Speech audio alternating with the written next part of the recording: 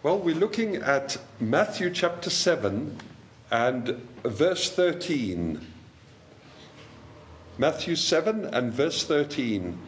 Enter by the narrow gate, for wide is the gate, and broad is the way that leads to destruction, and there are many who are going in by it. The King James Bible says, enter in the straight gate, for wide is the gate and broad is the way.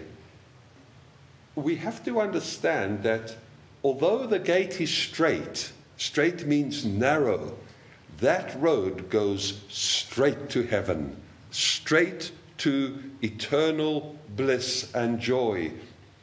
Luke's gospel gives us some further insight on this in Luke 13 and verse 24. The scripture says, strive to enter in at the straight gate. Strive, make every effort to enter in this narrow gate. For many, I say, will seek to enter, but shall not be able to enter. You see, when we find the gate, actually we don't find the gate. God opens our eyes to see it. God is the one who reveals to us the way and the path. God's grace shows it to us, and God shows us that He is the door. He said, I am the door of the sheep. I am the gate. Now, we can't open the gate. We don't know how to open the gate. But the good news is that it has been opened for us already by the shed blood of Jesus Christ. The gate that leads to life, the gate that leads to peace and joy and holiness. No sinner can enter that gate, but that gate and that way is open even now. Although the gate is open, it's not popular. Most of the people are on the broad way. Today, men pride themselves and they say, I'm broad-minded. Do you mean to tell me that Jesus is the only way? No, I've got a broad mind.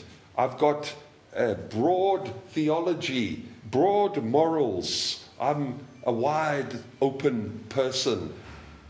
Well, there are multitudes of people like that on the broad way, on that broad way which leads to destruction, on that broad way.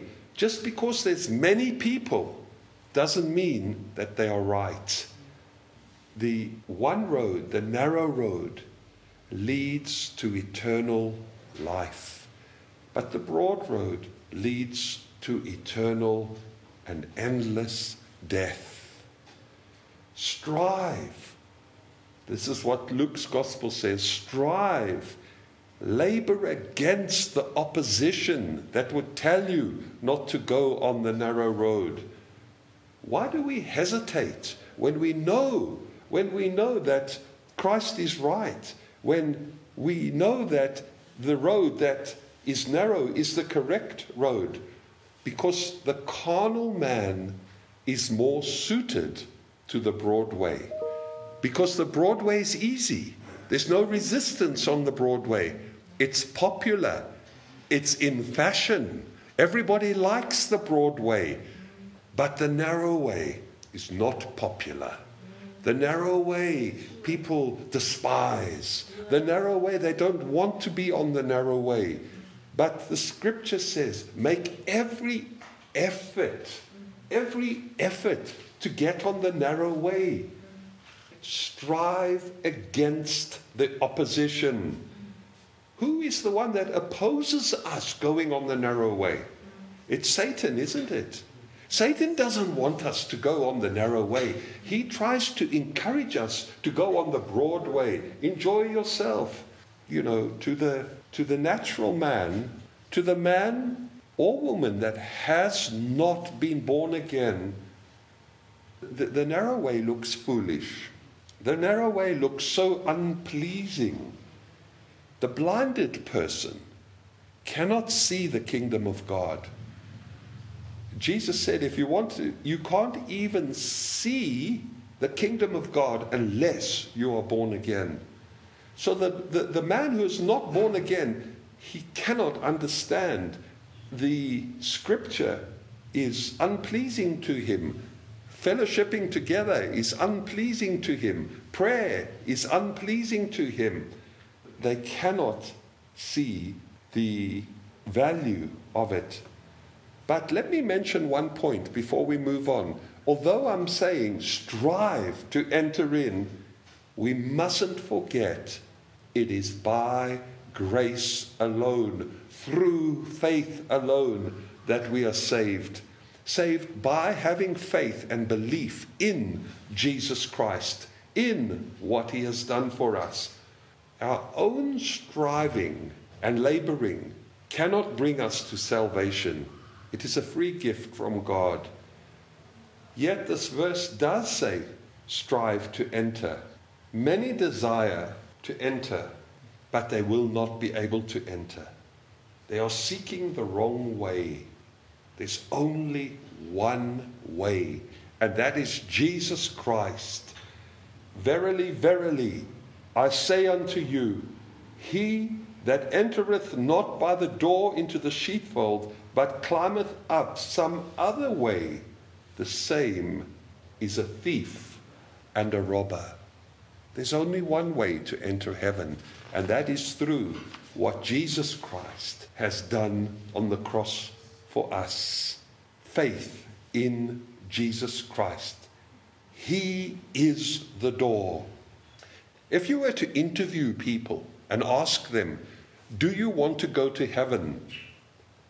They would say, of course, I want to go to heaven.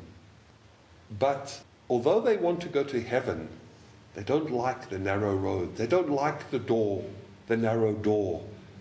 One of the old writers puts it so vividly. He says, let nobody think that they can lay all day with their head in Delilah's lap and then at night rest with their head in Abraham's bosom. No, you cannot do that. He also goes on to say, they cannot dance with the devil all day and then at night have supper with the Lord. No. How many do we know that act like this? Their daily ways are so wicked.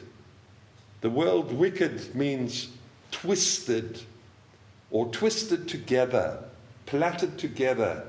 Into their lives they plait worldly pleasures and worldly ways. Then they hope to enter by the narrow door. But the scripture says, for many, I tell you, will seek to enter in, but not be able to. We must remember that tares and wheat grow up together. Tares are kwekwe. Wheat is good. Wheat needs to be harvested. Tares do not need to be harvested. They are weeds. The scripture says that when harvest time comes, the tares, the weeds, will be gathered up into bundles together. And one of the writers said, they will gather the drunkards together, tie them up. They will gather the prostitutes together, tie them up. The thieves together, that they may suffer together. And he makes it very, very scary. He says that they may suffer together, for they have sinned together. Brimstone and fire will be poured down their throats, and fire will be sprinkled on their habitation. What a stark reminder of the reality of the end of a sinner. But the wheat will be gathered and kept in the barn. The wheat is the true Christian. You say, well, there's never been a perfect church. Satan always sows tares. Hypocrites always creep into churches. And we are cautioned in the scripture not to try to uproot all the weeds, because there's a gracious saying that says, maybe he's a hypocrite today, but grace comes to him, and tomorrow he's a servant of the Most High God. Maybe the Lord can touch those hard hearts. Not maybe, but we mustn't forget that there will be a day of separation. There will be a day of the false and the true being separated, where God will say, the goats on this side and the sheep on this side. But we must strive.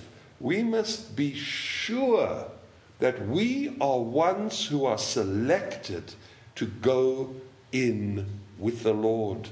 We must strive to enter the narrow gate. Which road are you on? Which road? What a fearful question. What a solemn question.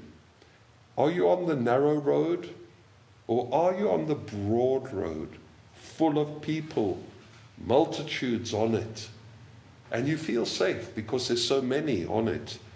But just because there are masses of people, it doesn't guarantee it's the right road. There's only one truth. There's only one Bible. And God's holy word is settled. And God's word teaches us that the broad road leads to destruction. For wide is the gate, and broad is the way that leadeth to destruction, and many that go in through it. Am I on the right road? I'm not sure which road I'm on.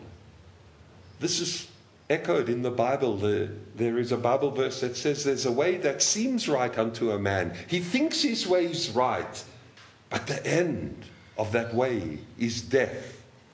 The broad road isn't a road that you get onto one day. You're not born okay, and then at a certain age, you find the broad road and you join it. No, the moment you are born into this earth, your feet are set upon the broad road. By default, man is born with his feet on the broad road. For all, Isaiah the prophet cried out, all of us, like sheep, have gone astray, and every one of us have turned to our own way. We have all sinned. There is none righteous, no, not one. But the narrow way, it's not only narrow, it's very low. To enter, we have to bow our knee, and we have to bow our heart. By this, I mean repentance. Repentance and faith in Jesus Christ and holiness of life. This has never been fashionable. This has never been popular to the world. That's why it's a narrow and a low way. The way is narrow, but it's very safe. There's a story I read of an island in Normandy, and it stands on the rock in the middle of a bay. And at low tide, there's just a narrow, sandy path to the island, to the fortress. And if you do not stick to the path, and you deviate from the path to the left or to the right, you step off the path and you step into sinking sand, and you are swallowed in a few moments. And this is a picture. The only safe way is the narrow path. The only way that leads to life is the narrow way that leads to the Father's eternal home. You say, I don't want to be on the narrow way. I like company. I like to be on a road where there's people. But although it's a narrow way, and although there are few people, it is not lonely. Why not? Because Jesus himself walks on that road. And he will walk with you. And whatever the road may bring us, we have nothing to fear, because Jesus is at our side. He's with us. And he's ready and he's willing to help us. Do you know that even today, it being the Lord's Day, there's so many people that have been to church that claim to be true Christians. And if you were to ask them, are you born again? They would answer without hesitation, yes, I'm saved. I'm saved. But the fact is, they are on the broad road. How can they expect to end up in heaven when they are on the broad road? They have to be on the narrow road. They have to come off the broad road, repent and turn and get on the narrow road, and then they will be saved. It's time to be honest with ourselves. Can I be on the broad way and expect to get to heaven? No, I must be on the narrow way. Think of the Bible people. Think of the chief priests, the scribes and the elders, the ones who said, Teacher, teacher, we know that you are true and you care about no one, for you do not look at the face of men, but you teach the way of God in truth. So these Pharisees, they said, Teacher, you teach the way of God in truth, and you don't fear men. These Pharisees, they were not saved, yet they knew that Jesus was a good teacher. They were on the broad road. There was no love in their heart for the Lord. If we look at them, we will see the desperate wickedness of the human heart. Because those Pharisees, those teachers of the law, they wanted to lay hold of Jesus and catch him, but they feared the people. Why did they want to catch him? To kill him. They were wicked. They hated him. They were not friends of Christ's. Christ's enemies couldn't kill him. These enemies of his couldn't kill him because his appointed time had not yet come. Just like they were enemies to Jesus Christ, even today, they are enemies of the cross. Even today, people who claim to be Christians, but they are enemies of the cross of Jesus Christ.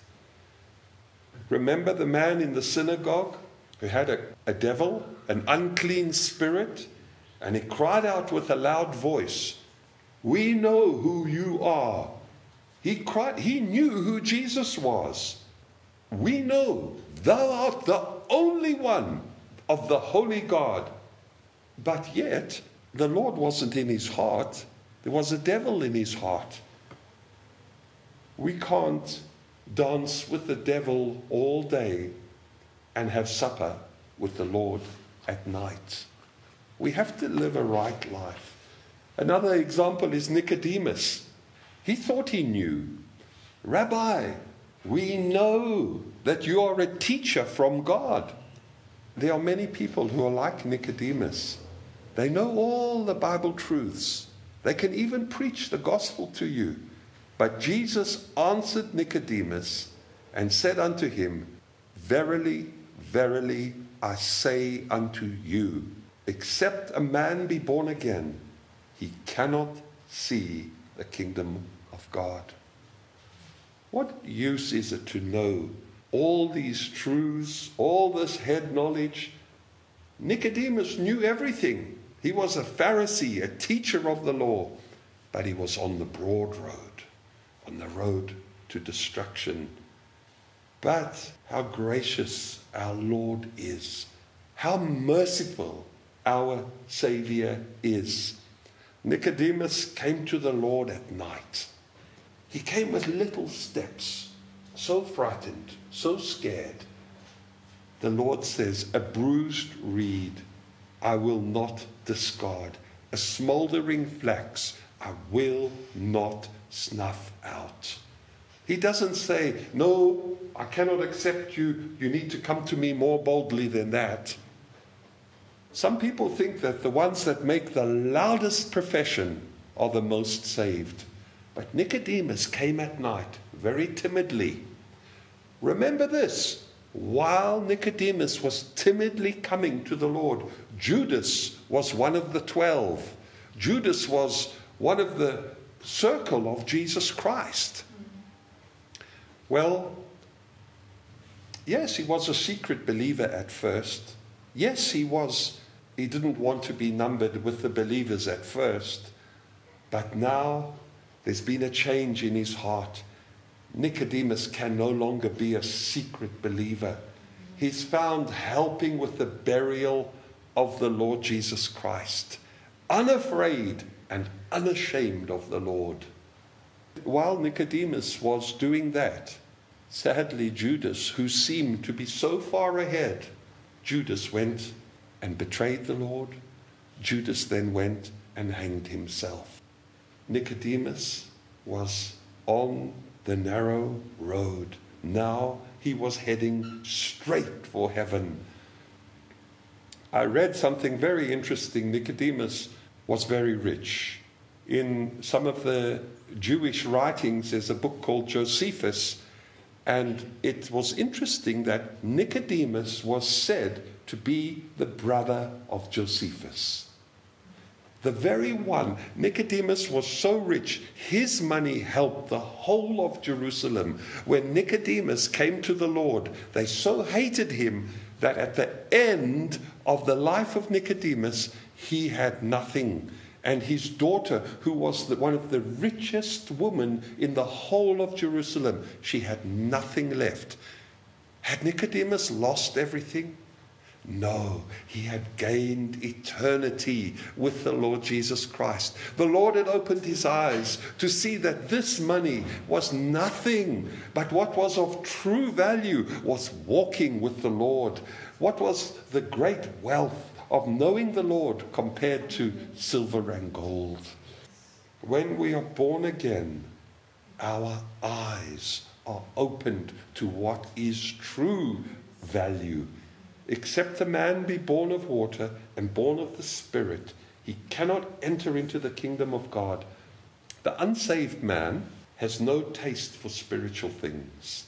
He's bored by the fellowship of believers. He finds the Bible dull, boring, and they are strangers at singing and giving thanks to the Lord. They're strangers at praying. And if that unsaved person were to die, that unsaved person doesn't like holiness, actually enjoys uncleanliness much more. And if he were to die and go to heaven, somebody in that condition hates the Bible, hates prayer, hates worship, hates righteousness, hates truth. Do you think he would enjoy heaven? That's a holy place, a righteous place, a place where they worship God 24 hours a day? No, he would be like a fish out of water. One of the writers of old says, suppose you took a fish out of water and you lay it on a golden tray and you put some flowers around it and you had a beautiful scent in the air and you had music playing into the fish's ears. Would the fish be happy? Never. And nor will a sinner be happy in heaven. You must be born again, because you would be out of harmony with your environment unless you are born again. It's impossible for a fish to breathe out of water. A sinner is like a fish out of water. But how vastly different, as I draw to a close now, how vastly different are those whose hearts have been pricked, whose hearts have been enlightened, touched by the Lord. They are not like the ones that we read about in the wedding feast, who gave excuse after excuse, who didn't care to even go to the royal wedding. They just gave an excuse. Oh, I've bought a field. I've bought oxen that I need to try. They were so blinded that they saw no value in going to the king's royal feast. And they made light of it. And they went their own ways. And some even sneered at the invitation. When the glorious gospel of grace is preached, it's the invitation, the royal invitation, being given once again. Don't make light of it. Don't sneer at it. Perhaps you've heard this invitation to come to Christ many, many times. You've heard that your sins can be cancelled. You've heard that you can be given a new heart. It used to be so foolish to you. But today, you think, really, I would like to have a new heart. It is the Lord working in your heart. It is the Lord opening your understanding. The Bible says today is the day of salvation. Today, if you feel the Lord knocking in your heart, don't refuse him. Don't make light of the invitation. When Peter preached in Bible days, the people heard the word and they cried out. They cried out, "What then must we do to be saved?" And the answer was very clear. Repent and let every one of you be baptized in the name of Jesus Christ for the remission of sins and receive the Holy Spirit. Receive new life in Christ Jesus. Receive a heart that loves the Lord. Receive a tender heart instead of a hard heart. This promise is to you and your children and all those that are afar off. Do you desire this promise? Well, unless God is calling you, you wouldn't even be interested in this promise. But if you are interested, gladly receive the word. Say to the Lord, "Lord, I'm guilty. I have sinned. I want to be born again. I want to be a new creation. I want to follow your ways, O Lord." Don't put it off for another day. You don't know when you'll get another opportunity. Today is the day of salvation. If you say in your heart, "I'm ashamed of all my sin. I need cleansing. O Lord, forgive me, wash me, and make me new," you will be born again. I challenge you, find a private place, get on your knees before the Lord, and examine your heart and cry out unto the Lord. Ask him to reveal truth to you, and today you will be a child of the Most High God. I close saying, if you are unsure of your salvation, if you would like to know more about salvation, come and see us. We are happy to talk with you. Amen.